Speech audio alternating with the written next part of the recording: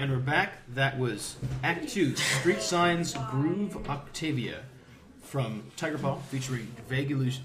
Again, you can find Tiger Paw's work on soundcloud.com/Tiger Paw. You can find him on Spotify and, of course, on airplusrecordings.com. Next up, we're going to get into our One Shining Moment. One Shining Moment, March Madness. One shining moment.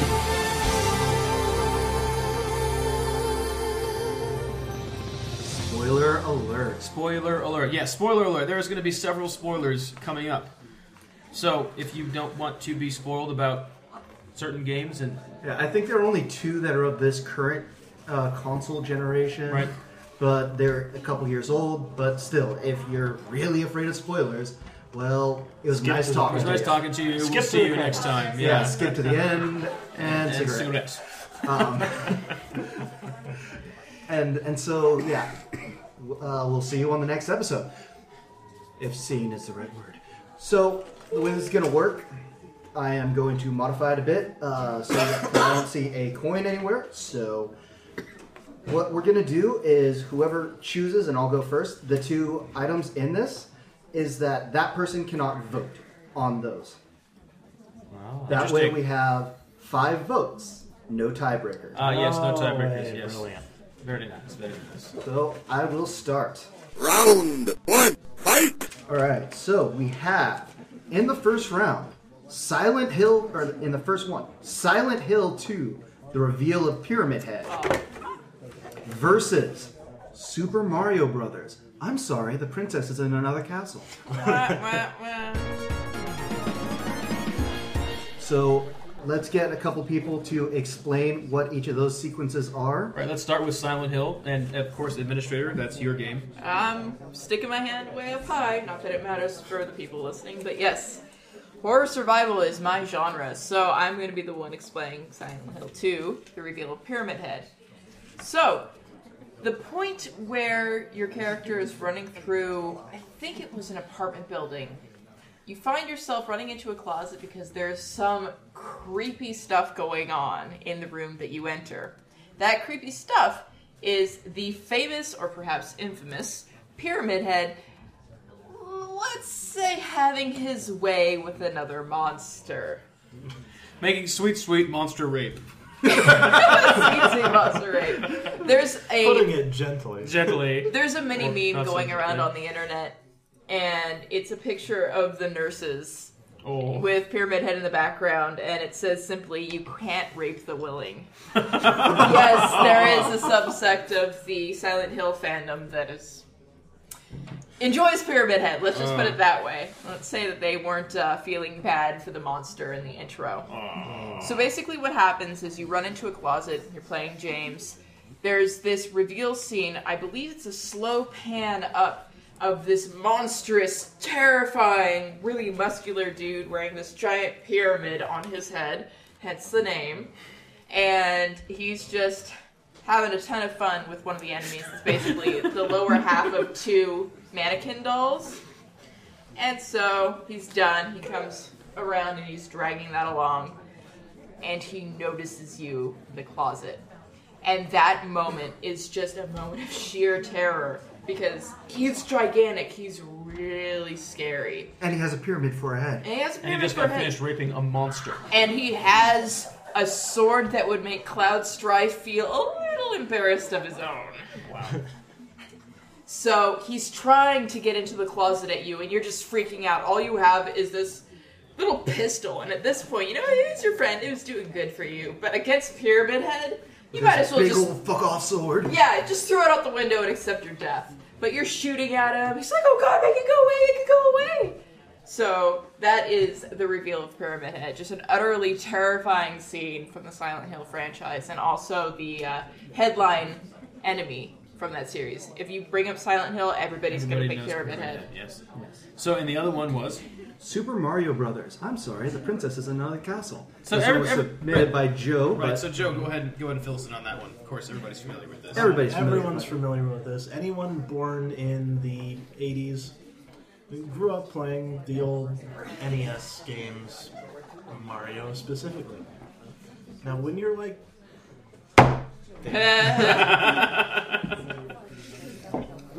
about 5 to 8 years old, and this is the first video game you're playing, and you've gone through the whole thing, The whole first level. the whole first level. You've beaten, what is it, 10 or so overworld levels. Or the whole first world, right? Yeah. Wasn't it 8? Oh yeah, it might be 8. And then you go through that final scary part, the dungeon, where there's lava shooting at you and flames that are spinning around in circles, and you have to jump over Bowser to hit the button and drop him into the lava. Unless you have the fire flower. Unless you have the fire. But still, oh man, that was hard. Yeah, it was intense. It's true. And then to have the little fucker with a mushroom hat say, "I'm sorry, your princess is in another castle." Being small and disappointed like that was just... It's like, oh. Yeah, just like, you're kidding. What? It's like every gamer's first, like, what the fuck moments. Nobody loves Toad for that specific reason. Exactly. And it makes you play the rest of the game. Right. Now, the problem is you never get to kill Toad, which is No. something, you know. You know, in the new Mario game, if you shoot him, he makes this little noise, as if it was strangely pleasant to be shot in the face with a fireball. And if you jump on him, can you tell what I do with this game? If you jump on him, he makes this little bouncy movement. So you're saying that Toad's a masochist? Pretty much. Oh, that's- I try to abuse the hell out of that guy with every power I get, but he just enjoys it. I see. In Mario Kart, when you knock him into the lava, he goes, "Whoa!" But don't they all do that? Well, some of them scream in terror, but Toad's is... Toad loves it. He's like, There's something up with Toad. I mean, he tries to gamble with you in Mario 3. He just has the vest and a pair of shorts on. It's true. So let's go around. So yeah, vote for which one you want to continue to the next round. All right. So Joe. Princess. Princess. I'm gonna say Silent Hill. Thank you, sir. Silent Hill as well. Oh, tiebreaker. Tiebreaker. I'm gonna have to go with Princess because I haven't played Silent Hill and I don't really know it well enough. Oh, but it you're does sound really. playing. It doesn't really sound scary. I mean, it does sound really scary, but But I think that the I think that Princess in Another Castle is a classic. it's an absolute quintessential, like every gamer classic moment, and you just gotta go with that. I will bow to this, but JP, I am about to get a 42-inch TV in my new place. And you're gonna turn the lights off, invite me over, and force me to play that damn game. The Silent Hill HD collection is coming out on the 20th, and you and I have a date now Oh, with dear. terror. All right, So down goes I say, Silent Hill. Toss it on the ground. Aw. Toss it on the ground. No, but All right, Administrator, you're up. Pick 2.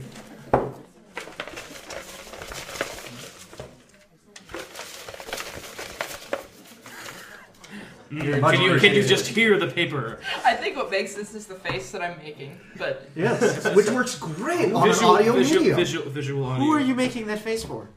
The mic. For us. myself. All of us wonderful people here. For you. All right. The Yes. first one in the battle. Katamari Damacy opening versus Wing Commander 3 Hobbs Betrayal. So the Katamari Damacy thing is my choice. And the reason that I have this is because you watch this little scene and you have like this really weird song like da da da da da da da Katamari da, Damacy. and you have rainbows showing up and cows And multicolored ducks. and multicolored ducks. bright red pandas. And it's so insane.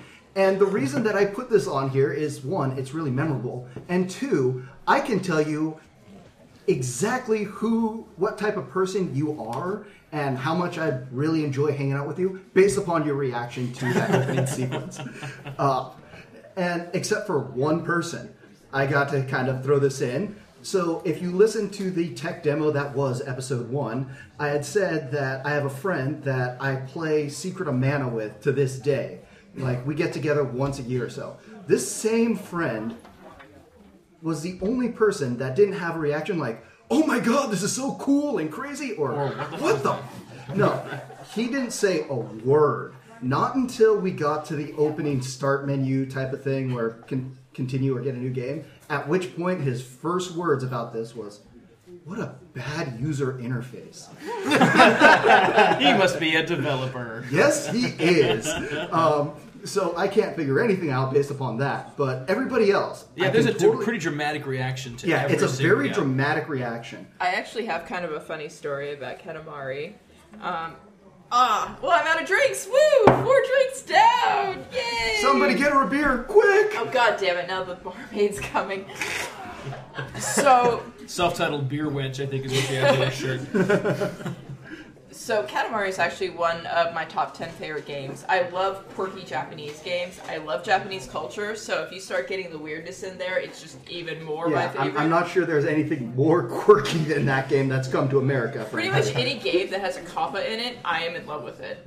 So, I was playing this game for a while, absolutely loved it, introducing it to everybody that came over. And so, the 8th Henry and I actually had a friend of ours over for dinner, and I thought, hey, let's show this guy this game. Now, this is kind of not a straight-laced guy, a wannabe gangster. Now everybody knows who I'm talking about here. And he was sitting on the couch behind me as I turn on the game, and I let the opening play. And as it started, before he really started looking at the game, he's like, yeah, talking, blah, blah, blah, blah. And as the psychedelic colors come down and the cows appear, he goes silent for a minute. And then all I could hear is slowly, and now, mark you, this was whispering, which made it even better. What the fuck? What the fuck? Getting progressively louder. What the fuck is this? He was actually visibly upset because this game was so far out of his range of understanding. And that in itself made me love the game even more. Thank you, barmaid. And this one's mine. Wing Commander 3's when Hobbs betrays you. Now, for those of you who haven't played Wing Commander 3, you're missing out. Wing Commander series is really good. It would probably be really dated now to play it. Back in the day, it was kind of in that swing of games that was popular to have like full video characters in it. You know, they With would have, Mark like, Hamill Mark and Hamill, Biff God. from the Back to the Future movie. Right, so they say that they would have like full actual Love video Mark characters. Hamill in that game. Yeah. Absolutely. And there's the race of the Kilrathi, was it? Kilrathi, Kilrathi, yes. right? And they were basically like these big beast men, more or Yeah, less. they're Kinda like cat. They're more- cat-like people, cat-like like beast men. tiger-looking people. Right. It was a very, very cool story. But you know those are the two sides. You've got the humans and you've got the Kilrathi, and they're fighting against each other. Yeah. And Hobbs is a Kilrathi that's like on your side. Yes. And He's is the only main Kilrathi character, who's a the friend. only Kilrathi that works on your side, and is like one of your very closest friends. And you know, you have a selection of people you can choose to be your wingman. Yes. I would always choose Hobbs and one other guy, and so I got really attached to Hobbs because you have like little conversations and stuff, you know, and there's all this drama about, you know, him fighting against his people, and you know, and so he's like really neat, and obviously this is Wing Commander 3, so he's been there for a while. Yeah. You know, and so you get to this place where you're like, Hobbs is a savage. I love Hobbs. He's great. He's a good friend. He's close. He's awesome, and he's a great fighter. He totally elevates your ability to beat the levels and everything. You know, and then in all of the, you know, cutscenes and everything like that, you really get invested in this character. Then he betrays you, and then farther down the line, you end up having to kill him. In this game, I swear, like after I finished this game and all that happened, I turned the game off. I had tears in my eyes. I'm not kidding. I was a little kid, but I had tears in my eyes, and it literally like ruined my day. I was so depressed that Hobbs betrayed me. He was my bro, man. Like, he was my buddy, and no, he betrayed me. And then I had to kill him, and it made me so sad. And it was just such an emotional scene. And you know, we've talked about, you know, games creating a connection, like, you know, with Journey. And this is a game, one of the handful of games throughout all of my gaming, you know, time, that I've really been able to create a very strong emotional connection with the characters, and then pull on my heartstrings and jerk me around and step on me, and make me feel strong feelings. And this is easily one of the most powerful reactions I've had to what they've done to a fictitious character in a game. Yeah, So and it makes it even more for me because I played Wing Commander 2 with that same developer friend Right. that we talked about. We played that thing together all the time, and that's where you get introduced to Hobbs. And he's like the only person who, at the beginning, is okay with you because in a war with Kilrathi, he's the only Kilrathi on the human side, so he's a bit kind of... People don't really trust him too much. And in Wing Commander 2, they don't trust you as a character because as the story starts, you start out on a different ship, and you're the only survivor, and everybody thinks that you're a traitor and killed and blew up your own ship because of the fact that it was actually like a stealth fighter that the Kilrathi developed, and you keep swearing up and down that it's a stealth fighter, and nobody believes you. So people think that you're actually a bit of a traitor. And so Hobbs doesn't really care about that at all. So if you've played Wing Commander 2, you have even bigger of a connection with Hobbs. And it's like, when I played Wing Commander 2, I played Hobbs over and over and over again until they're like, dude, some of the other people are kind of getting a bit jealous. You need to start flying with them. Right. So like the Brian's saying, you have a choice in these games as to who you're going to fly with, and basically who's watching your back and who's keeping you alive. Yeah. And you pick the same person over and over again, and you generate a relationship, and then they take him away from you. Yeah. So anyway, those are the two ones. When Wing Commander 3, when Hobbs betrays you, and then the Katamari Damacy opening. So I'm going to vote. Oh man, this is You hard can't. because Oh, yeah, you can. I Never can mind. vote. It was the admin that did that. Jerk. My apologies, bro. I'm going to have to say that the Wing Commander had a more powerful effect on me. I hate these two came up against each other because Katamari Damacy is easily one of my top 10 games, and is that intro I used to watch over and over and would enjoy. Like, 'cause people come over to the house and they'd be like, "Hey, you got to see this intro," and then just not play the game. They have no idea what it's about, but I'm like, dancing pandas. And I remember, I traded for a while. I gave you God of War, and you gave me Katamari Damacy, and people were like, why the hell did you trade God of War, which is so badass, for whatever the hell this is? Yeah, exactly. I'm like, But so totally I'll have to go with Wing Commander. Joe? Alright, so the admin and 8th Henry had me over and did the exact same thing to me as they did to their other friend. And sat me down and made me watch the opening to that game. And I think I just had the fuck sort of reaction too. But I jumped right in, and I, for the longest time, kept trying to go back to their house so I could play. And I remember playing Wing Commander when I was a kid. And I think what stuck more with me from that game was the cinematics and watching Mark Hamill playing the main character. Right.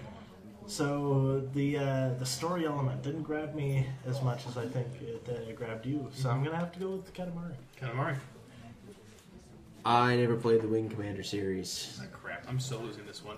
so I have to go with what I know, which is the intro to Katamari, which... Is completely awesome. And anyone who's a fan of the kind of comedy that is just sort of random and obscure... And Japanese. Well, not even necessarily Japanese. I mean, Monty Japanese. Python's been known for years for its Man-eating off the cars wall, and- yeah. kind of random, unexpected humor. So it's not even now specifically something completely Japanese. different. It's not specifically Japanese. It's a very, it's almost kind of strange to we Americans to see this kind of off the wall humor. We don't really get it very much. So it definitely catches us off guard and Definitely. holds a special place. So in our Katamari for you, Chad. Oh, yes.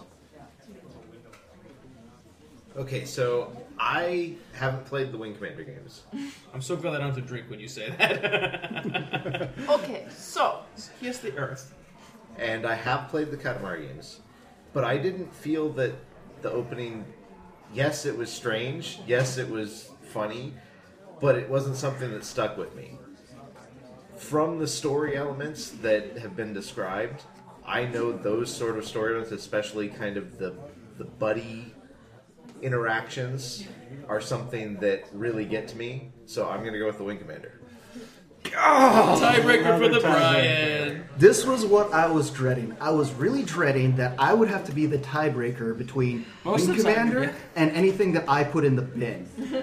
and as a result, I was really hoping you would pick Katamari Damacy just so I could say Wing Commander and save some face. But, you know, this is me we're talking about. And obviously, the choice that I pick is superior. Thus, Katamari Damacy is going to the next round. Sorry, Hobbs, but you're going on the floor. Hobbs is off the table.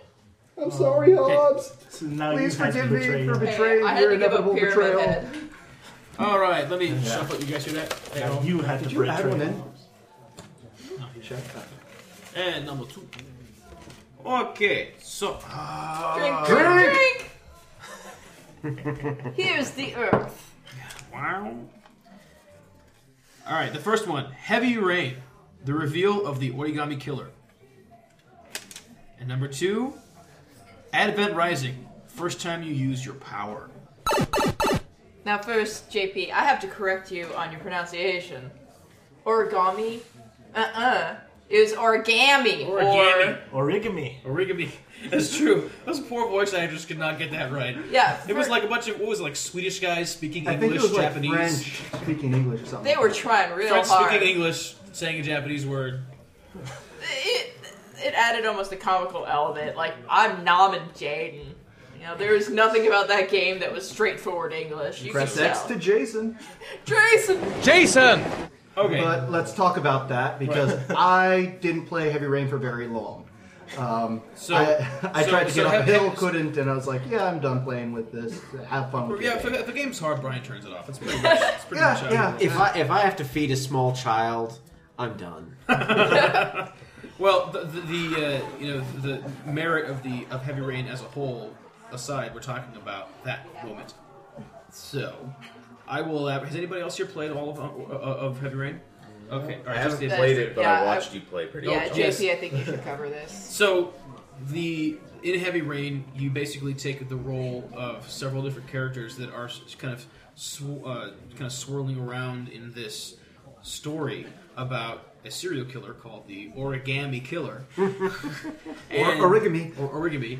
And basically what he does is he drowns young boys and dumps their bodies, is his kind of MO.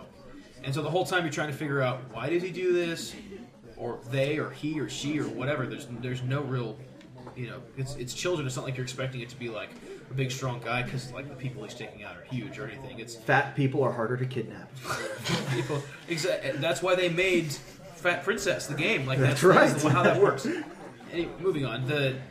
So Heavy Rain, the whole time you're jumping between all of these different characters. You've got a detective, you've got a young reporter person, you've got a father, you've got all this sort of stuff, and it's really very. And the last one is the FBI agent. I guess I might as well finish all of them. And so you're jumping between all these different characters, wondering who it is, and several times you're kind of directed to think that it's one of them. And it ends up being, one of the people you're playing, and so you're like thinking this whole time, is it this person? Is it this person? And it's just done masterfully because you never really guess that it's. They don't ever do anything overtly while you're playing as that character to know, oh, this is the guy. Like it's always very ambiguous as to who might actually be doing it, and it's very possible for several of them potentially to be the Origami Killer, and. So when they finally reveal it, it's like, oh damn! So it was that one. Yeah, it was just very cool, and then it was a very powerful kind of like whoa moment. Remember, this is a spoiler-filled area. Which one, and how was it revealed? Like, why is it like, oh damn? It was the detective. It was the detective, and they revealed it in a very, very smooth way, where basically he was burning files that would be incriminating for him. Yeah, he was was destroying the collecting. evidence. The whole game, he's trying to, quote, find this kid and collect evidence from all these people that have, lost children to the Origami Killer. And really what he's doing the whole time is posing as a detective and collecting evidence that could be damning for him and destroying it. Like, that's what he's doing. I think the worst part about it, too, was that, I don't know how you felt about it, but he was one of my favorite characters. He was my favorite character, Yeah. no question. Because he seemed like such a good, genuine guy who, like, was kicked off of the force and nobody appreciated. And, it's kind of like that poor detective that everybody makes fun of and chuckles at when he comes into the police station. But it's just a really damn good guy. and it's just so freaking frustrating when it ends up being him being the bad guy, and it's done in such a way with the sections you play with him that you think he's genuinely trying to help these people and genuinely looking for one of the other characters' kid who's kidnapped, and it kind of starts the whole story. So it's a very powerful moment. And then Advent Rising, Dustin, why don't you explain that? That was yours. Okay, so Advent Rising is a game a lot of people, it got overlooked. It actually had a big budget. Drink.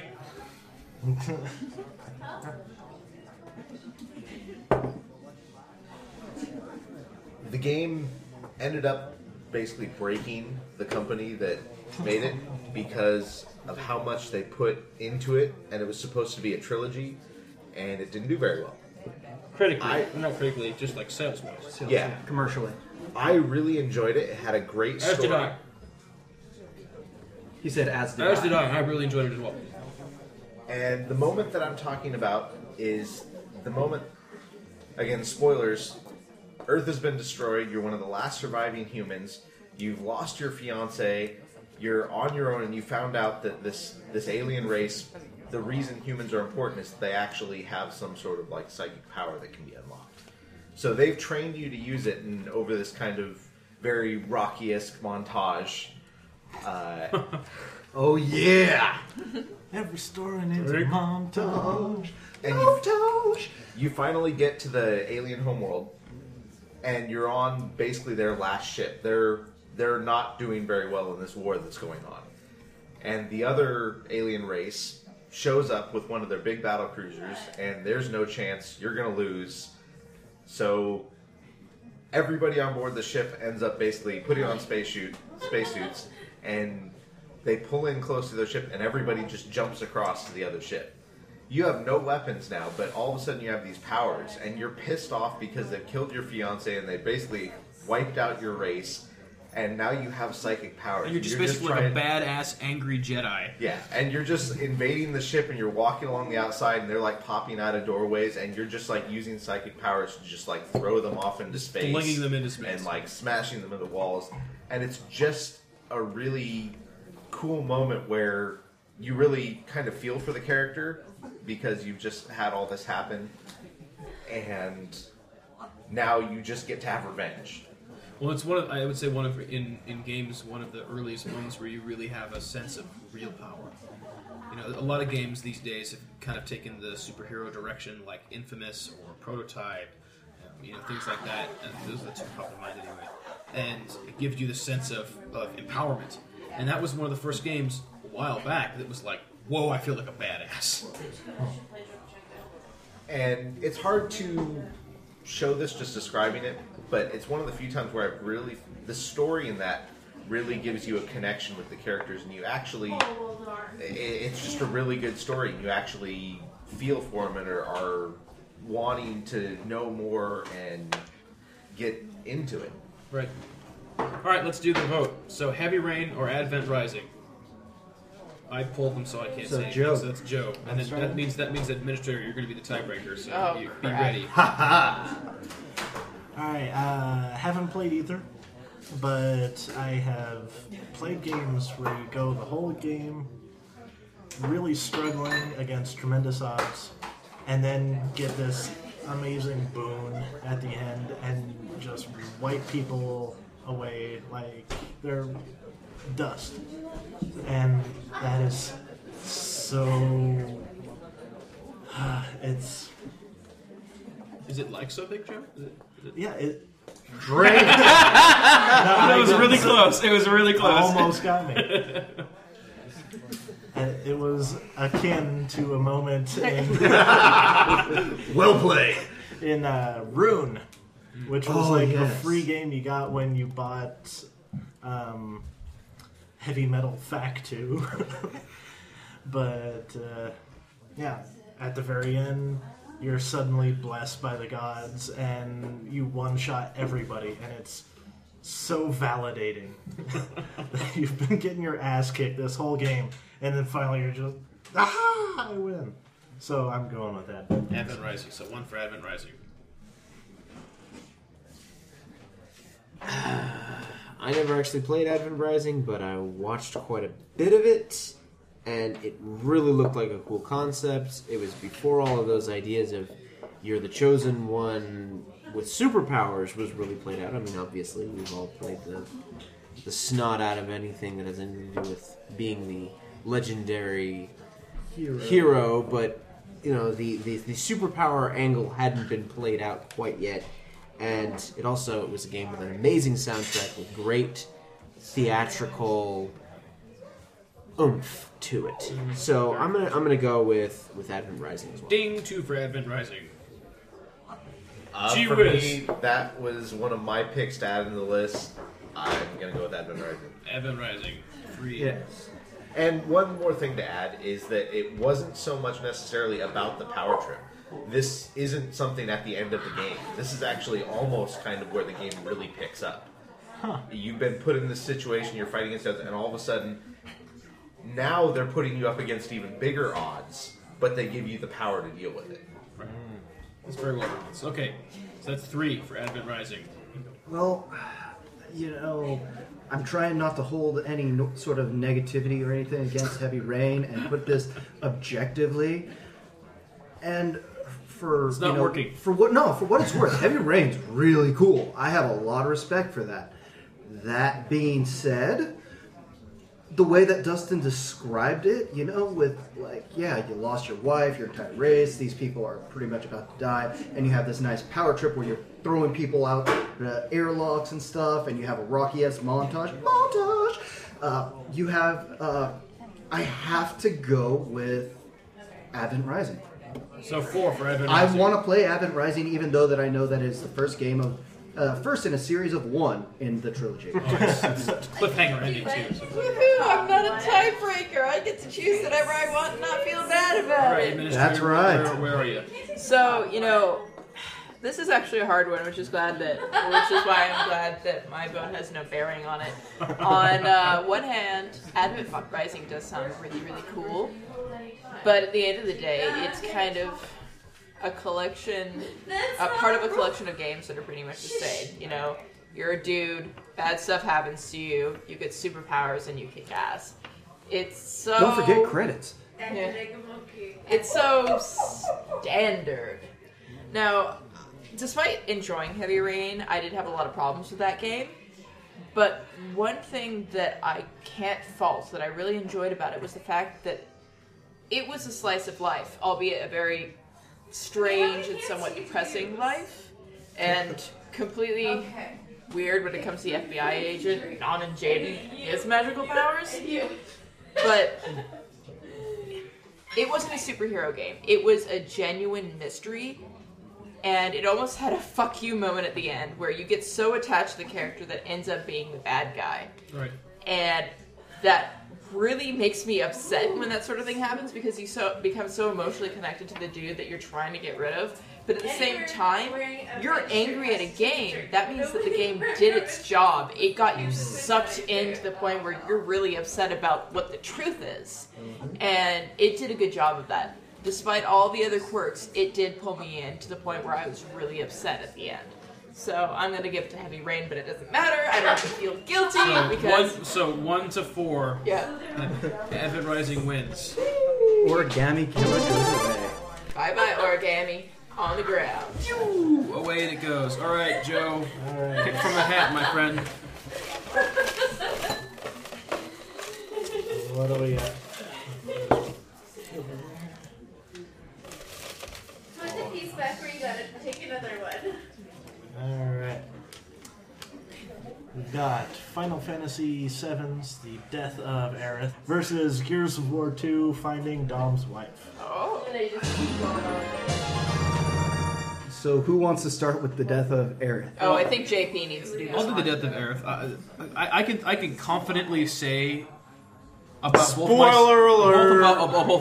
about both myself and Chaz that we more or less dedicated a year of our lives to that game. We would come over to my house A whole summer is very easily least. a whole summer, but months of our lives easily of this game. We'd come home after school, sit in the garage, play this game, and like trade back and forth and just play it. And granted, it's a huge freaking game. You could easily put in 100 hours into it. But we loved Final Fantasy VII. that being said, again, you really got a real connection to the character. Excuse me, I got hiccups now. A real connection to the characters. And Aerith was the flower girl that you first meet in the beginning. And she's basically the game's healer. I mean, there's other characters that can heal, but she is like the best healer. And you can work her all the way up and get her like super awesome unlock power that you can get for characters way high later in the game. And it takes a lot of time and energy, and it's not easy. And she seems to be kind of like a main romantic interest for the main character the whole way through. And kind of out of nowhere, one of the main bad guys drops out of the sky and stabs her in the gut, and she dies. And it's kind of like, oh, really? Just kind of out of nowhere, and it's just this like horrible, sad scene, and it cuts through, and like her necklace breaks, and you watch like a bead from her necklace just fall from stair step to stair step down to your feet, and there's a whole scene where you like bury her and like let her go in this like water, and it was so sad. Like I wanted to cry. It was so sad. I wanted to. Oh. All right, fine. I cried. I'm a big crybaby. Really emotional gaming experience. I do. It's true. I find that if you let yourself really get swept up with the experience, you break more controllers. There's that. Dude, Majora's Mask. I had this awesome purple N64 controller, man. You had. Not anymore. Had. Enough said. Anyway, basically, suffice it to say that Aerith is a character that you can if you use her a lot, because again, there's choice as to who you have in your party. You can get very attached to, and they take her from you in a violent fashion and have quite a amazing full video of you burying her, and you can get very kind of emotionally like at that scene. It's a very powerful scene. I would say one of the most powerful scenes in gaming. So what was the other one? The Gears of War 2. So that'll be our resident bro, the Brian. That's right. Dude bro, thank you. Dude bro, thank you for show. So now I'm really pissed because I know what's going to win this round. And this scene was basically what gave me the idea of this. That and the One Shiny Moment song by Luther Vandross. Luther, I love you, I miss you. So what it is Dom is the character that player 2 plays in Gears of War 1 and 2. You have Marcus as the main character, and Dom is the second character if you're co-oping the game. And throughout the first 2 games, he is looking for his missing wife, because the game takes place in this basically war with these this other race that they just found out like really existed. They thought they were kind of a boogeyman, but they actually like just emerged on what's called Emergence Day, and then started a big war with these people. And Dom's kids were killed. I think he had kids. Yeah, were killed, and the wife was taken away. And so he is desperate to find his wife. And there are a couple of times where in Gears of War 2, where he gets a couple of leads that look like really solid leads, and they turn out to be just not right. And so he's getting really frustrated. And they do this thing where in the game they introduce a character named Ty, who's this really badass warrior. And during the game, he gets captured by the Locusts, I believe are the name of the bad guys in Gears of War. Right. And so and he gets captured and is basically tortured for a span of hours. And you find him, you release him from this device that he's being held in, and you're about to get into this fight, and they're like, here's a gun, we need your help. And you can tell that something's not right with him. And they give him the gun, and he just kind of looks mindless and just puts the gun to his head and shoots his head off. So that gives you a bit of a foreshadowing of just how brutal their torture is, because he was only doing this for hours. And Dom's wife has been gone for years. And he gets a hint where they're going into this main hive area underground. And they said that there were some people there, and somebody tells him but if she is down there, she's better off if she's dead. And so they find her, and she's in this pod. And they release the pod, and you see everything through this sepia rose-colored view, and he sees his wife just as how he saw her last.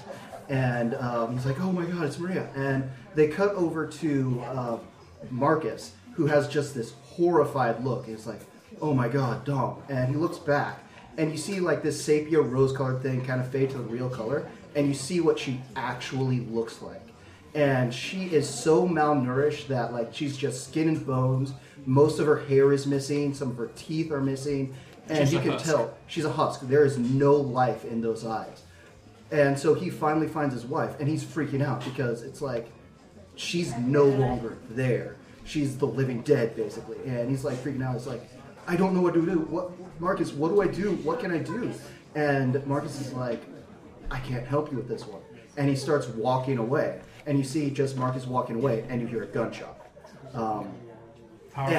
And so, like, my roommate at the time, who is not a sci-fi guy, not a gamer guy, we were both kind of bros. We were like, looking around, like, yeah, I think, I'm tired. I'm gonna hit Something this. in my eye. There's something in my window. yeah, I think I've got some dust in my eye. I'm gonna see you later. And so we didn't play the game for like a few weeks, and it was like I'm getting a bit choked up just remembering that scene. Powerful. It's one of the most powerful scenes in all of gaming to me, and the fact that it's in a game that's kind of a dude-ish game that's not known for its story is kind of even more amazing. Right. So let's start with Chaz. Well, I experienced the whole Final Fantasy VII thing firsthand, but just the description of the way that scene played out in Gears of War, that was haunting. I'm gonna have to go with the dark horse on this one. I'm gonna go with Gears of War. Gears of War. So one for Gears of War. I'm Drink. not a fan. You soaked your head. I'm not a fan of the Gears of War series. I really dislike 1. 2 was a little bit better, and I haven't even bothered to play 3. I played the crap out of Final Fantasy VII, but to be fair with that, I didn't like Aerith. Nevertheless, it was a really powerful scene, but it just didn't get to me. And it was losing a person who is part of your group, and so yes, it was really powerful, but it didn't get to me. So from the description, I'm going to go with Gears of War as well. Oh man. None of my things are getting picked. I can't believe this, but I've already said that this is the reason that Gears of War is, or this scene is the reason that I picked this thing. I've got to go with the Gears of War scene. Gears of War. So 3 for Gears of War. I was thinking that it would be like 4-1 Eris versus Gears of War. Wow. 3 hours later. Well, the bro game has a soul. I'm slightly impressed. As you can probably tell, I don't bother with much of the bro games. Though that was a serious scene. This is kind of a tough call. You just said you have to drink now. Damn! That wasn't a drink. God damn it. Hush up. I'm not sure I can stand up at this point. Though, I think what really will be the deal breaker for me is I'm one of those people who really stand by their guns as far as do not forget your roots. I think that's why the new Legend of Zelda game got such a high score, is because people were willing to forget or never experience the wonder that was Ocarina of Time. The death of Aeris was one of the pinnacles of our gaming childhood. Everybody knows the death of Aeris. Even people who didn't play the game know the death of Aeris. Even people who don't play Final Fantasy. Yeah, it's infamous. In some Yeah, ways. it's iconic. So, because that was such an important moment in gaming history, I'm going to have to stick with Aeris. That being said, though, I think that scene lends something to modern gaming and bro gaming in that. But still with Aeris. I'm definitely going to go with the Aerith's death. I mean, that just, it got to me. It really got to me. And I think that, the Gears of War sounds really emotional and powerful, and in some ways a whole lot more twisted. But I think that have a hard time imagining that they could create as strong of a connection between the wife character that you've never seen, Yeah. or the guy character that's looking for his wife, who mentions it a couple of times, and it's kind of like sounds like sort of like a background story, instead of a character who fights with you in every battle, who's there to heal you when you're dying, And is to a twist resurrect plot you when you really black out fighting a boss who gets stuck, and is like an important character and important to the Final Fantasy story. So I'm definitely going to go with They're there. pretty much up as far as they'll So- go. That's still 3-2 for So Gears Eris of on the War. floor, no! But Looks not like she's anyone going very down again. Oh, So sad. I'm gonna try and make it bounce all the way down. That's so mean. It's so mean. Okay, Chaz, you're up. I'll finish my beer. You've done the I finished my beer the last time now. Finish my beer. All right, we got Fallout 3, the first time exiting the vaults, and That one, Doom, I that one. when you die. Well, anybody that's played either of those, but anybody that's played Fallout, Fallout 3. which I'm looking at you, Chaz. Chaz has like multiple Fallout characters that are all close to 100 hours Yeah, for I- Fallout 3. Chaz is the Over- reason That's not. Non-gamer staying up That's not. 60 That doesn't scratch the surface, does it? straight to play. Yeah, I have I have about 5 characters on Fallout 3, averaging about 300 hours each. Holy shit! yeah. See, the thing is that shit. Chaz is the That's reason impressive. that I am terrified of playing Fallout 3. I am worried that it'll consume. Yeah, I keep me. trying to like get the Brian to play it. Like, I always feel like a drug dealer. Yeah, I'm terrified. Well, of that. the thing about it that's so funny is that at the time that Fallout 3 came out, the 8th Henry, Chaz, and myself were all living together. And I bring it home because I hear it's really good, but don't really know shit about it. Play a little bit of it and think, wow, that's really cool, and then set it down and don't really keep playing. Then, the 8th Henry sits down and starts playing it, and I notice that he has a house. Like, a dwelling, his own place to call home in his game. And I think to myself, that's awesome. And so, I go back, play more of it, and then absolutely get sucked in and just cannot stop. And so there was and then the same thing happened with Chaz. Just started playing it and could not stop. And so You don't even pretend. You were a pusher. You pushed it on the 8th Henry, and you pushed it on me. It's true so because do I not pretend. Okay, First you were one innocent, free. giant drug dealer. Okay, fine. But what the result was is that essentially there was a race to see who could get home from work first to claim the Fallout 3. Oh, I didn't play that game. I just stayed up all night. Chaz would stay up all night when we'd go to Dawn bed. was my bedtime. Yes. And but between the 8th Henry and I, there was a race to see who could get home first to play the game, and he typically won because he got off before I did. I remember So hearing we come- stories that Chaz was like, they'd wake up and find the game console on with Just Chaz on pause. asleep Yeah. with the controller in his hand. Like half, yeah. I mean, that game consumed us for a long time.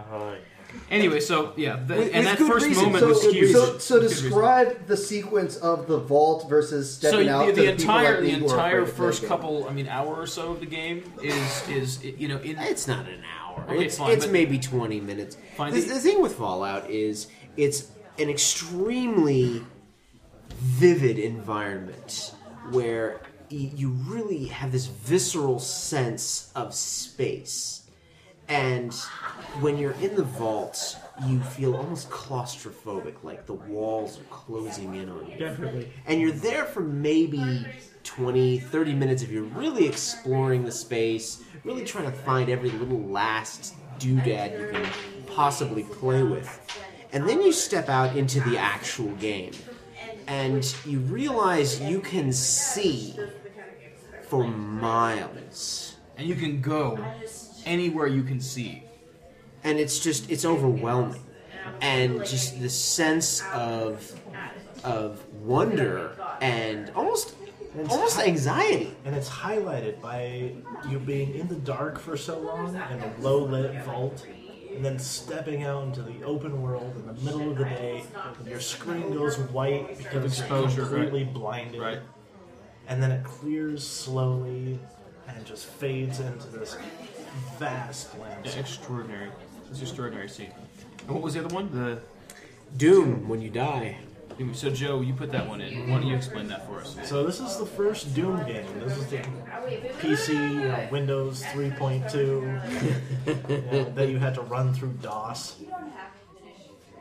At about halfway through the first set of levels, or maybe even at the end of the first set of levels, because there's, I think, 3 to 4 stages of the game. So at the end of the first one, the game kills you. You think this is just regular end of the level. Suddenly you teleport into this dark room, your screen starts flashing that you're being hit, and you're hearing monsters all around you, and suddenly you're dead.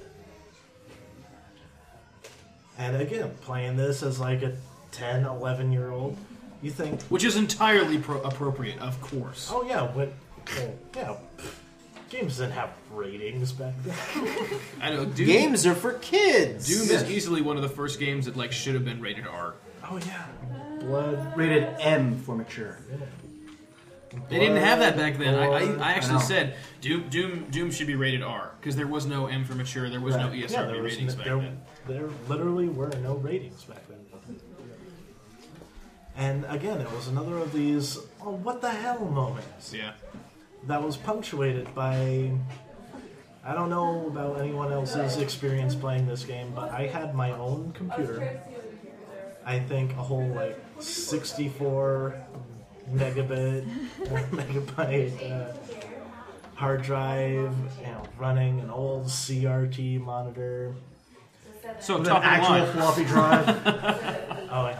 Actually floppy drive. Yes, like the 5 1/4 inch floppy drive. Yeah. You don't talk shit about floppy drives. I don't. No, They're this awesome. this was on a hard 3.5 disc.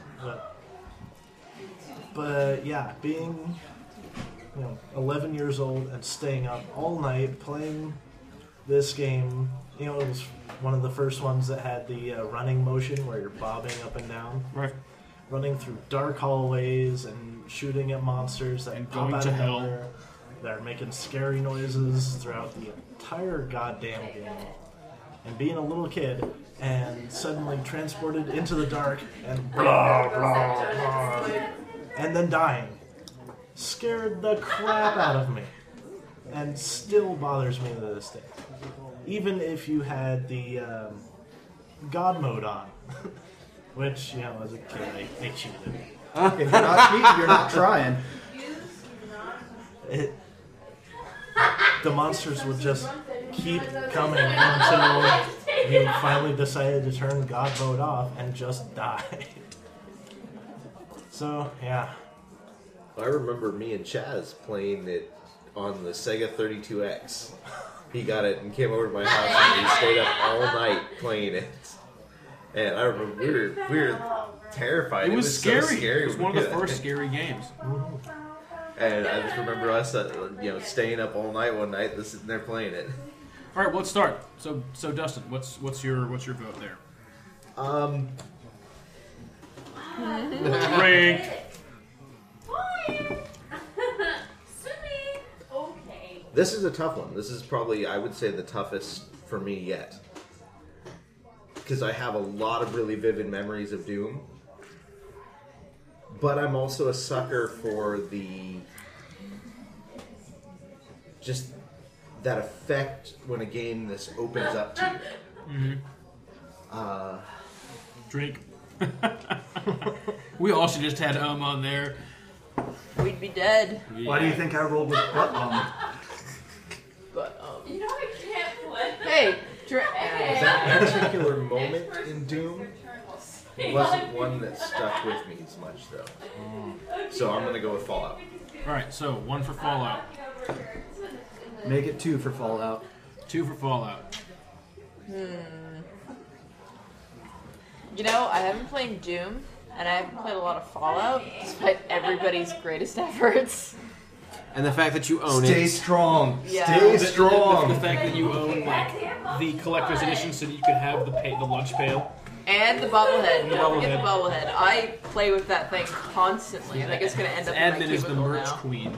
I am. It's kind of sad, but I absolutely love the merch. I don't know if it's because the 8th Henry played so much of it that he limited my ability to do. Wow. Okay. Don't worry, it's Jenga in the background. Drunken Jenga happening right now. So. Wow. So, as I was saying, I don't know if it's because the 8th Henry played Fallout so much on my computer that it limited my ability to do work. But I still appreciate the game for what it is and for how addictive that it is. And despite the fact that the people are just the ugliest things on the planet, There is that. the environment is really majestic. And even though Doom is one of those, important games in gaming history, Just take 3 drinks. kind of have to go with Fallout. So 3 for Fallout. Fallout for show. For me, definitely Fallout. Well, I put Doom in, but I know you guys know. I have been playing the Fallout series since the first one. Yeah, I got Fallout 3 and was like, Joe, you gotta check out this game. He's like, I know, I played Fallout 1 and 2. And Brotherhood of Steel. All of them. And I probably have close to the same amount of hours Chaz has on 3. And I'm pushing 500 hours on New Vegas. Oh, wow. Yeah. I don't know why I've played it that many times. I'm to on New Vegas. I'm to 4 characters with probably an average about 200 hours on each. Wow, and I thought I was at quite a bit with 120 on my one. Yeah, I got 30 hours in, still hadn't seen Vegas, and was like, done.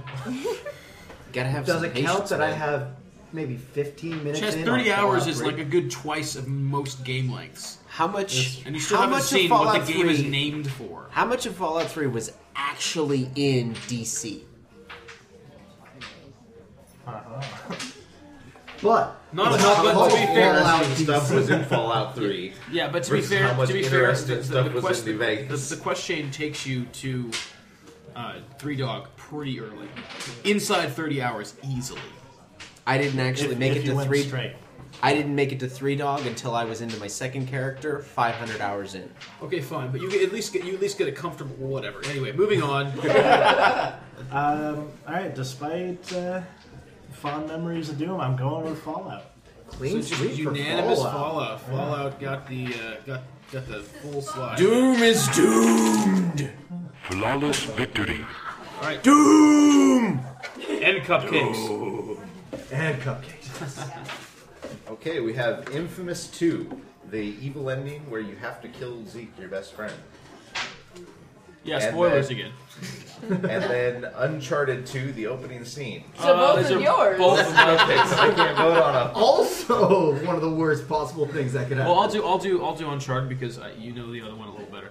Yeah, that first scene in Uncharted 2, where your character wakes up and he's in a train hanging off the edge of a cliff in the snow, is just incredible. I mean, it's an excellent example of how amazing Naughty Dog is and how cinematic all their stuff is, which is clearly their point. And climbing out of that thing as it's falling out and running through it, and just that dynamically changing environment, it's just like holy crap. And if I remember when you first see that scene, you don't even realize that it's hanging. I mean, he's just sitting there. Yeah, no, I mean, there's like flashbacks going on, and then pretty much he wakes up and he's looking around. And he's like, "Oh shit, this is my blood. Oh shit, and it like pans back and stuff falls down. Yeah, no, up until that point, you don't even realize that you're hanging. Right. It shows it looking like you're just sitting in a train car. And then he realizes blood. And all of a sudden it changes to stuff following. You realize that you're hanging upside down. Yeah, it's a very amazing opening scene. And then the other one, So, for me, this is one of the most powerful scenes. This is the one that instantly came to mind. And again, like before, what made me go with the Gears of War one is I'm a sucker for the kind of the buddy element in stories. And you have this best friend who's been with you for 2 games. And he's betrayed you at times, but towards the end of this game, he's really gotten to be your friend again. And the ending, you don't even really feel bad about it. It feels like something that you have to do. And you just come to the scene where he realizes, and he sits there and tells you, he's like, I know why you're doing this. I know you don't have a choice. But that's going to kill me, and so you have to realize why I have to fight you, and I can't do this either. And so he knows he can't kill you because you have superpowers, but he sits there with a gun and just shoots at you. And it just waits for you to do something. And I couldn't get myself to it. I sat there for like 10 minutes just hoping something else would happen and I wouldn't have to do this. Right. And it makes you hit the button and you zap him with electricity. And he drops a little bit. Oh. But he keeps coming and shoots you more. Oh, so you have to like do it a and couple more. times. And you have to sit there and just slowly shock him to death. And it's just one of the... Like I said, I sat there for like 10 minutes just hoping it would give me some other option, but it doesn't. It just doesn't. And it makes you kill your best friend in the game. So, And so for me, that's one of the... That was the one that came to mind when this was brought up.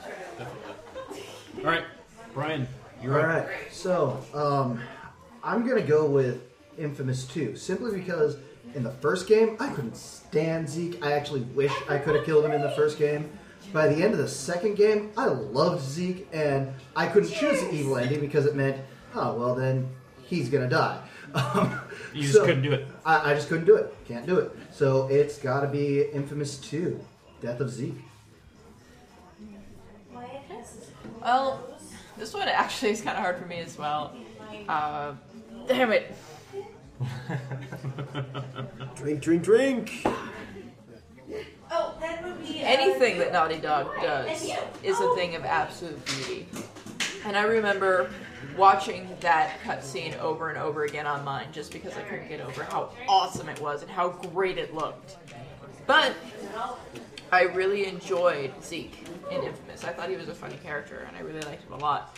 So even though I didn't play to the point where I had to get that ending, that would have been really hard for me.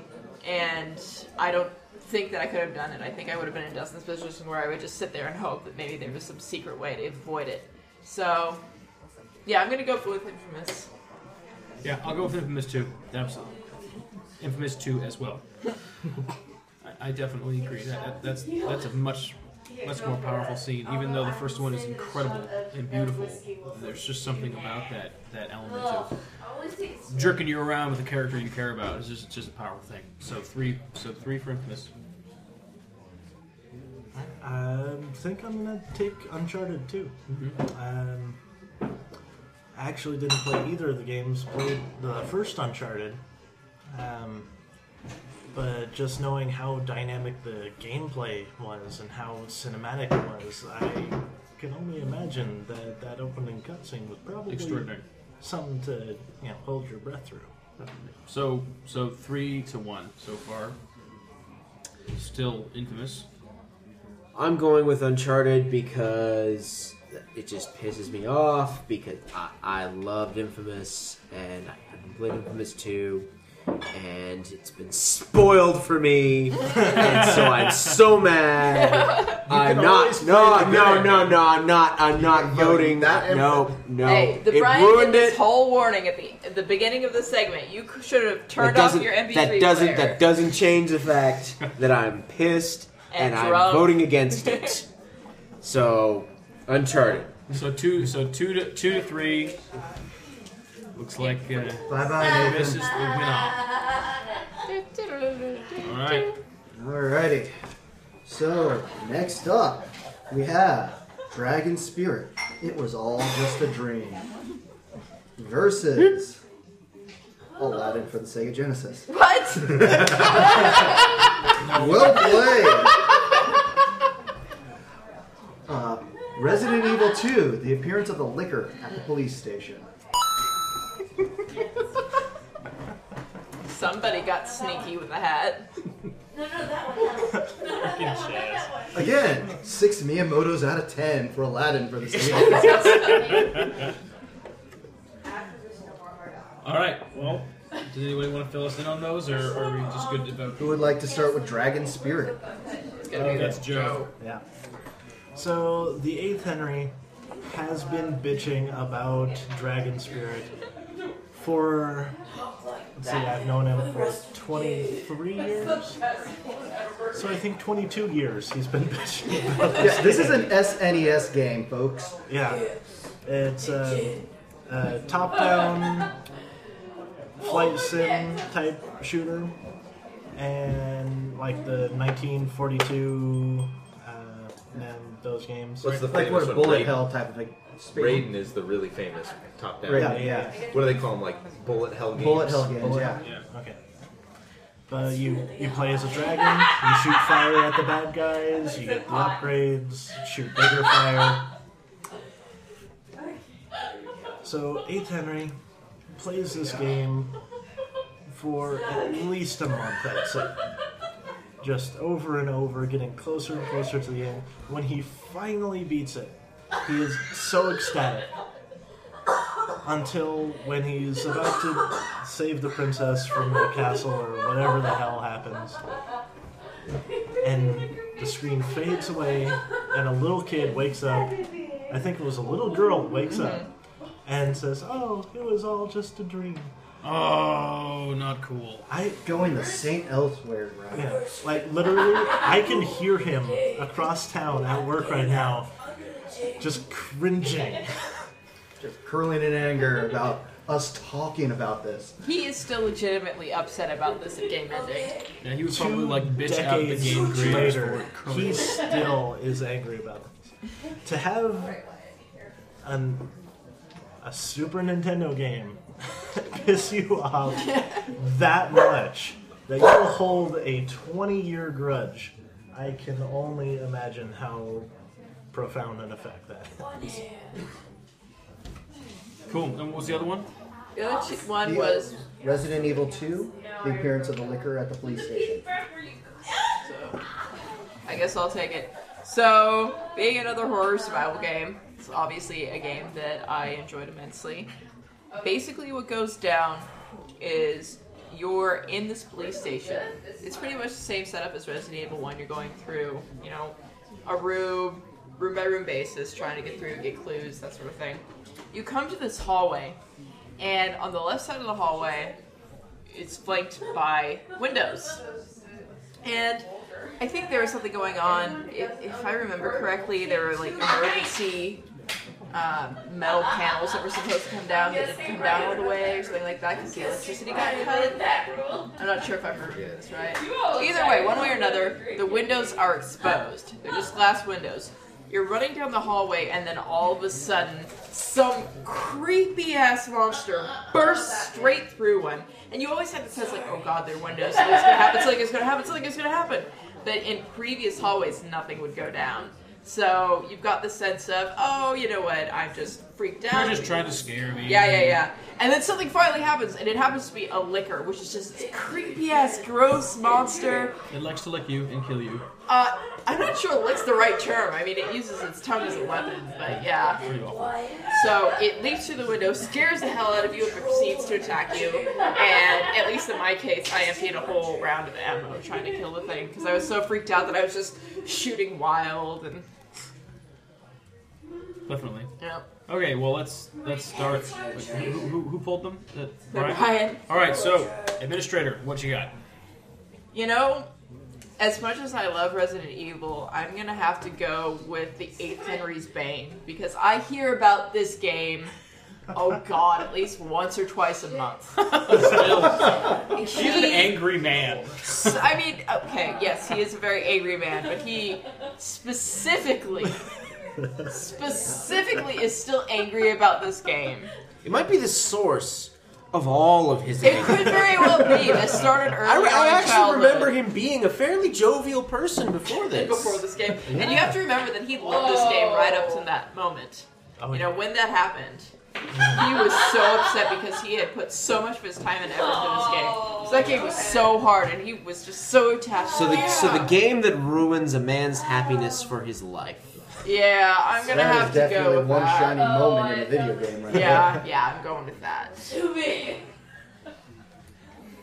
Yeah, I'm have to go with you. That's games that a game is all about creating a sense of accomplishment. I feel.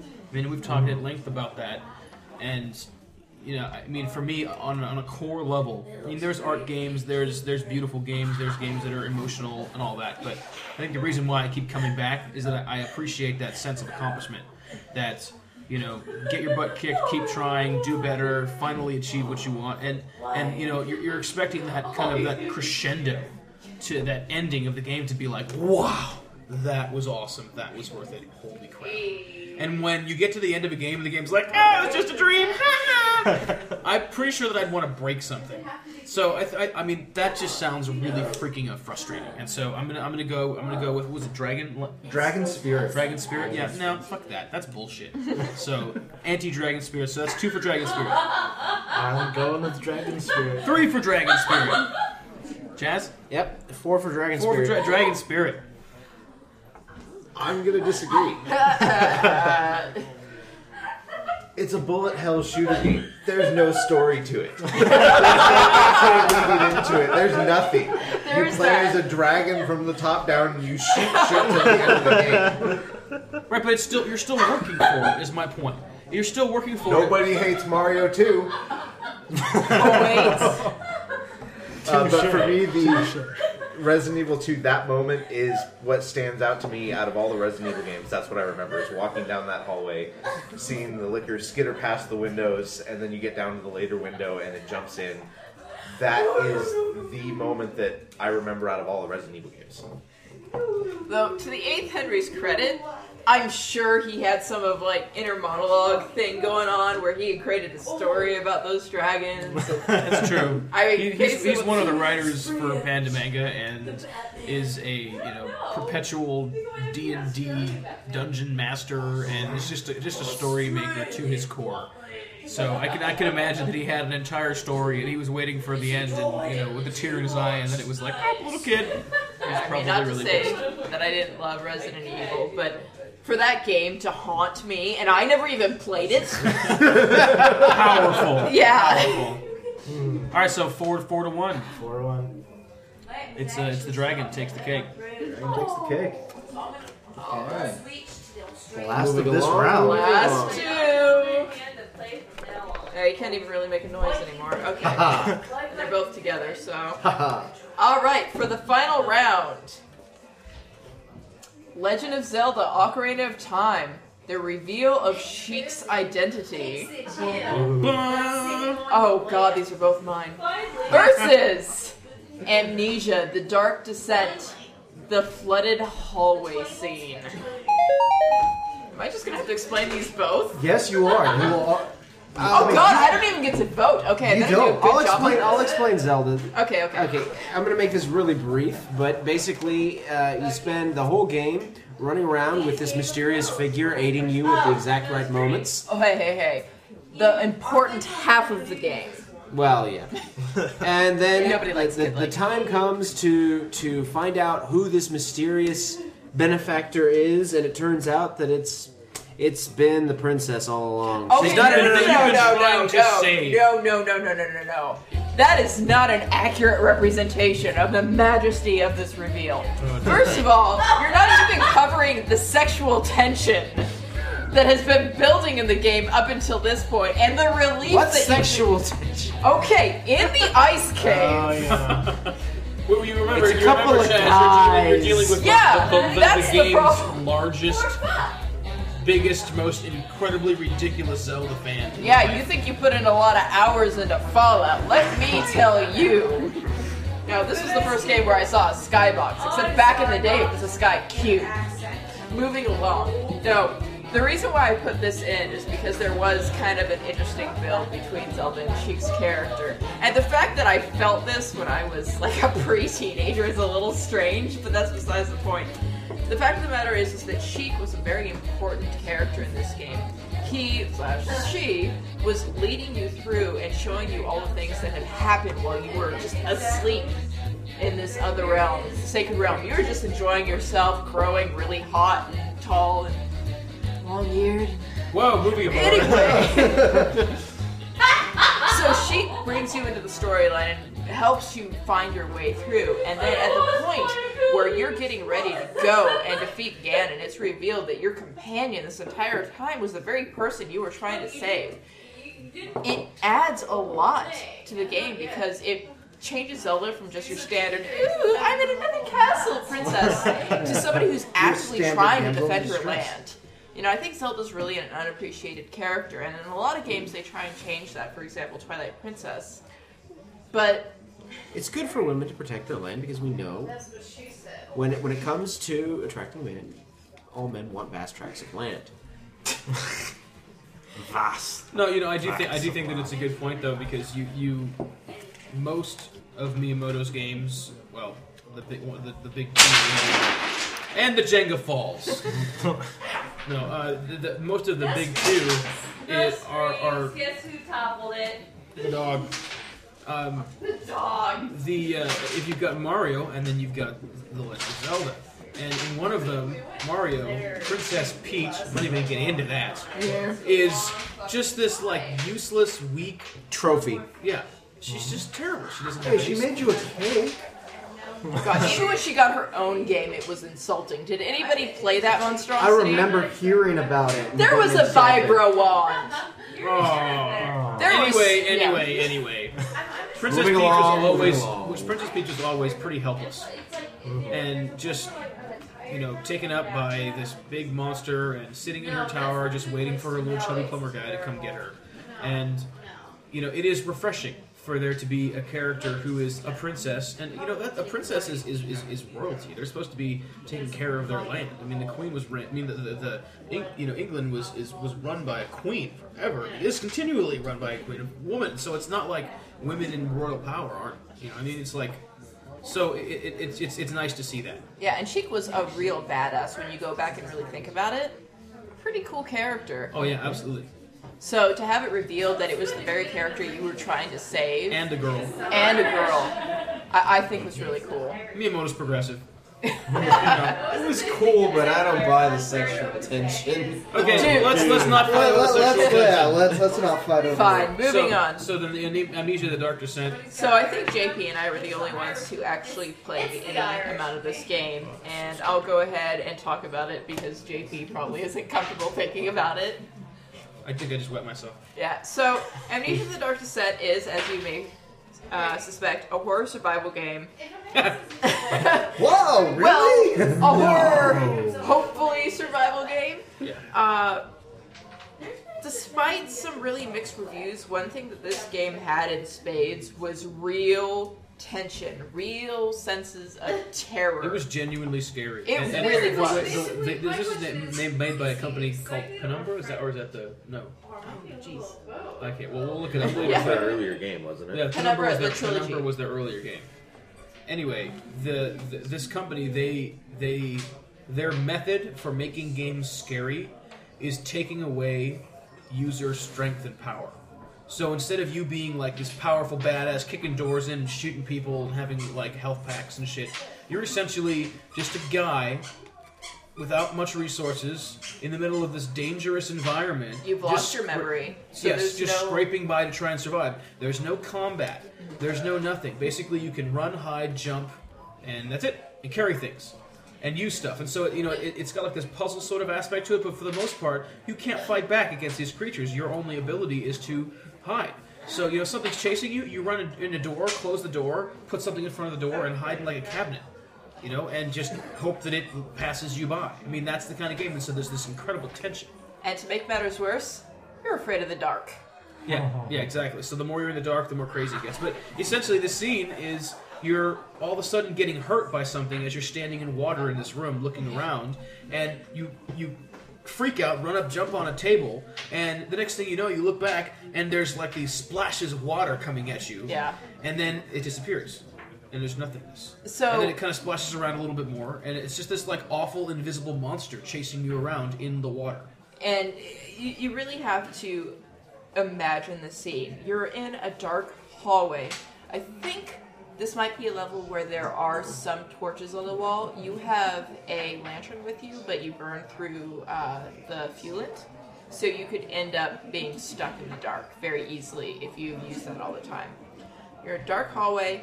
It's flooded. If you take a step, you hear an echoing step, but it's not your own. You can get away with very slowly moving through the water. Step, pause. Step, pause. And the monster, or whatever it is that's following you, will do the same thing. But there's something very spooky about hearing something moving in the water. So, your first inclination, especially to with run. limited light, is to run. If you run, it runs. And if it catches up with you, it does an awful lot of damage. Yeah, and you die in a big fat hurry and then just sit there dead in the water. And the problem with this game is that you have to start over from the very beginning. You don't want to die, because that means you have to deal with this all over again. So there's a bunch of stuff floating in the water. You jump on this stuff. There are chairs, tables, pieces of wood, anything you can to keep the splashes from happening. Because if you don't splash in the water, the monster can't find out where you are. But there was this part, when I first enter it, when I first start splashing around and something's following me, I run. Oh, there's something. Jump up on it. Turn around. Splash, splash, splash. There are invisible footsteps in the water.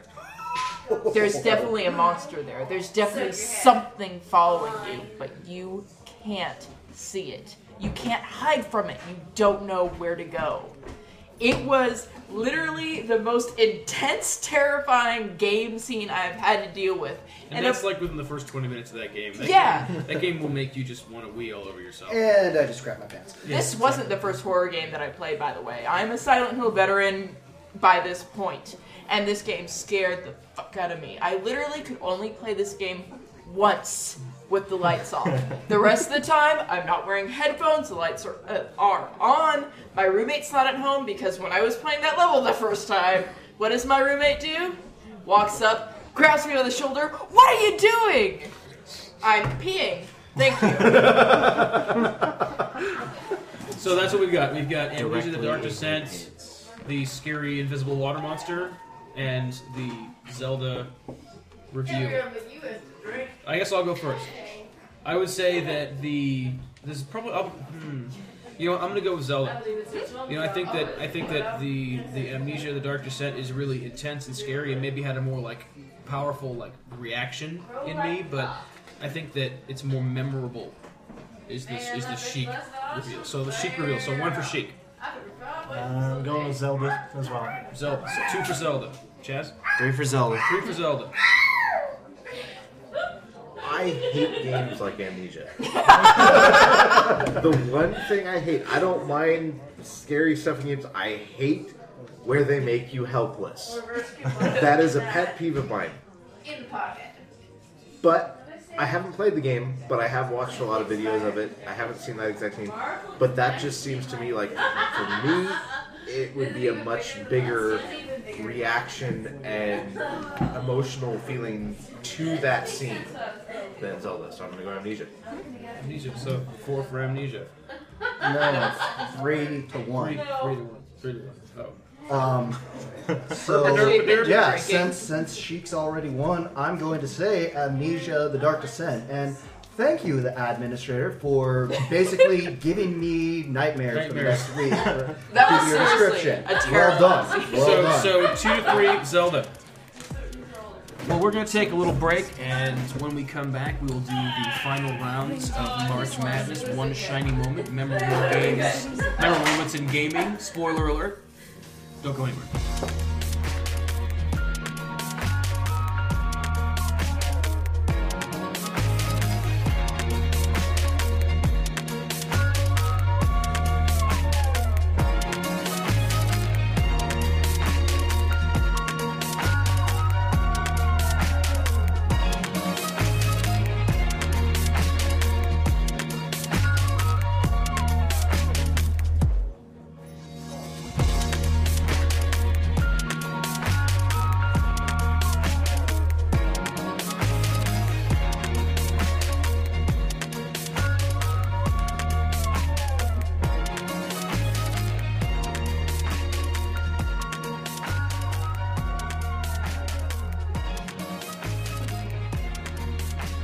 And we're back with the final rounds of March Madness One Shining Moment.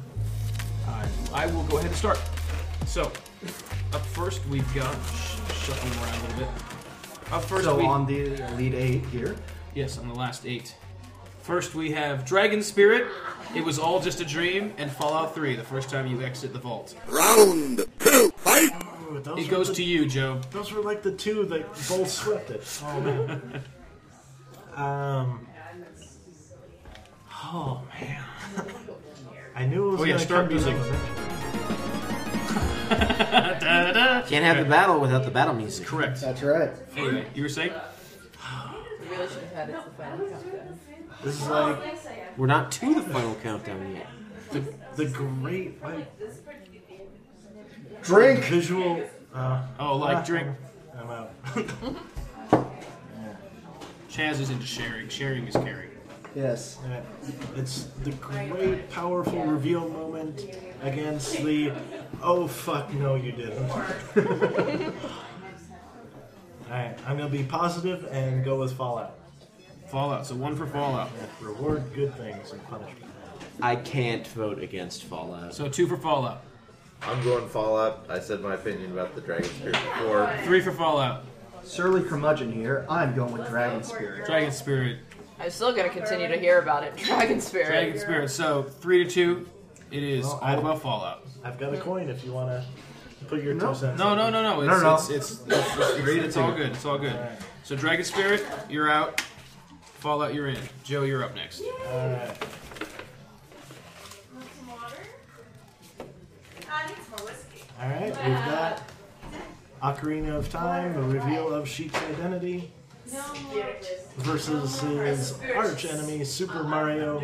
Your princess is in another castle. All right, Chaz. You can't beat a classic. Princess. You got to go with the princess. I mean, that's been the icon in all of video gamedom of frustration. Right. You can't beat that. It's just So 1 for Mario. it's Mario. I'm gonna vote for Zelda Ocarina of Time. I think it has a bigger effect. 1 of Zelda, 1 of Mario. Chic every day and twice on Sunday. Sheik, so 2 Zelda, 1 Mario. Zelda. 3 Zelda, 1 Mario. I'm going Mario. 3 to 2. All right, so 3 to 2. Zelda takes. Mario's on the float. Excuse me. Go, Chaz, go.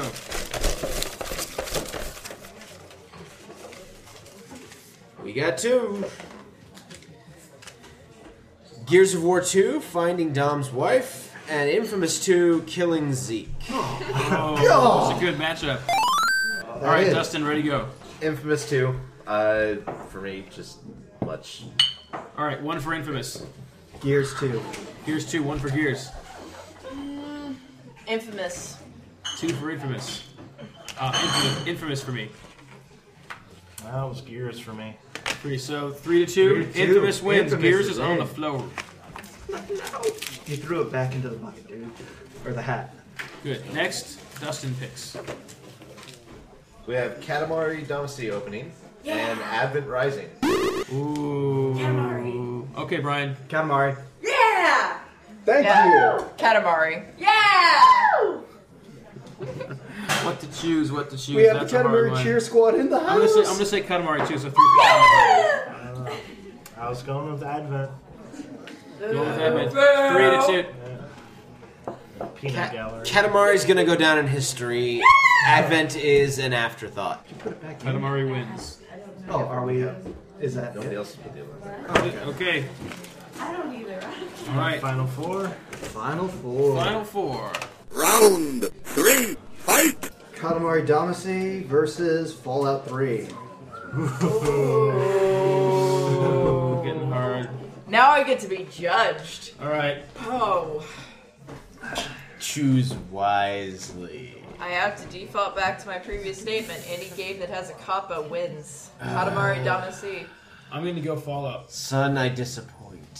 Fallout. 2 for Fallout. 1 for Katamari. I can't vote against Fallout. 3 for Fallout. 1 for Katamari. Fallout. 4 for Fallout. 1 for Katamari. Katamari loses. Infamous 2, Killing Zeke. And Zelda Ocarina of Time, Sheik's identity revealed. Ooh, that's a hard one. These are getting tricky. Let's see. I'm gonna go Zelda. Zelda, me too. 2 Zeldas. I am still pissed about the fact that I learned about killing Zeke before I should have, so I'm going Zelda. 3 Zeldas. I'm Infamous. I think that's my most powerful moment that I've been. Take my hand. So 3 to 1. Zeke, man, Infamous too. So 3 to 2. Zelda wins. Zelda! So, we got the championship round. versus Fallout. We got the final 2. It's the final countdown. I got this, yo. Hold on. I saved your drink.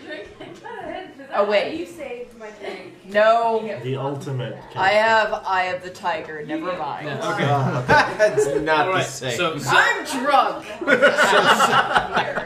So Zelda Ocarina of Time, the Sheik reveal, or Fallout 3. Man, that's hard, and I don't get to vote. I think I should get to vote. We'll let the coin decide on this one. Everyone gets to vote on this one, and if there's a tie, then the audience decides. Ooh. Oh, we're playing more games. Have they Or even, coin. I No, like coin. the coin. We go flip of the Coin's coin. better. Okay, Joe, pick. Fallout cannot go against it. I can't vote against Fallout 3. A reboot of an epic series, you can't. So 2 Fallout. I played kind of. Fallout. Oh, 3 for Fallout. It's all over. Chic.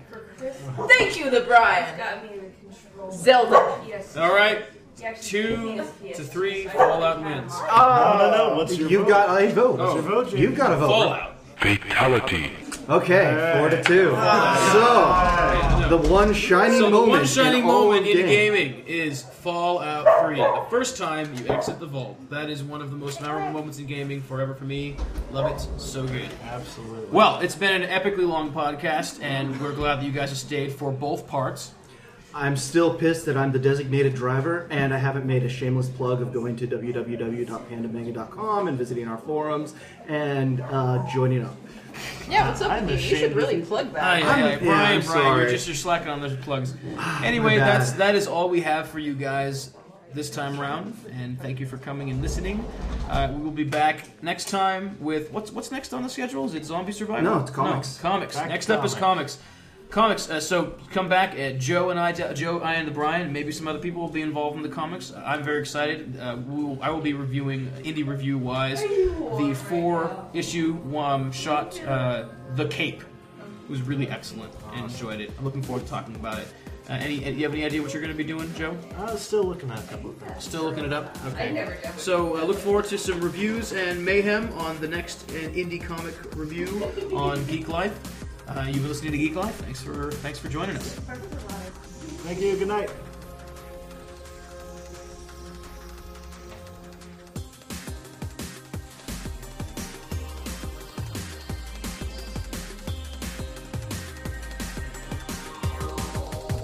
Thanks for listening. Be sure to visit pandamanga.com for all your indie comic needs.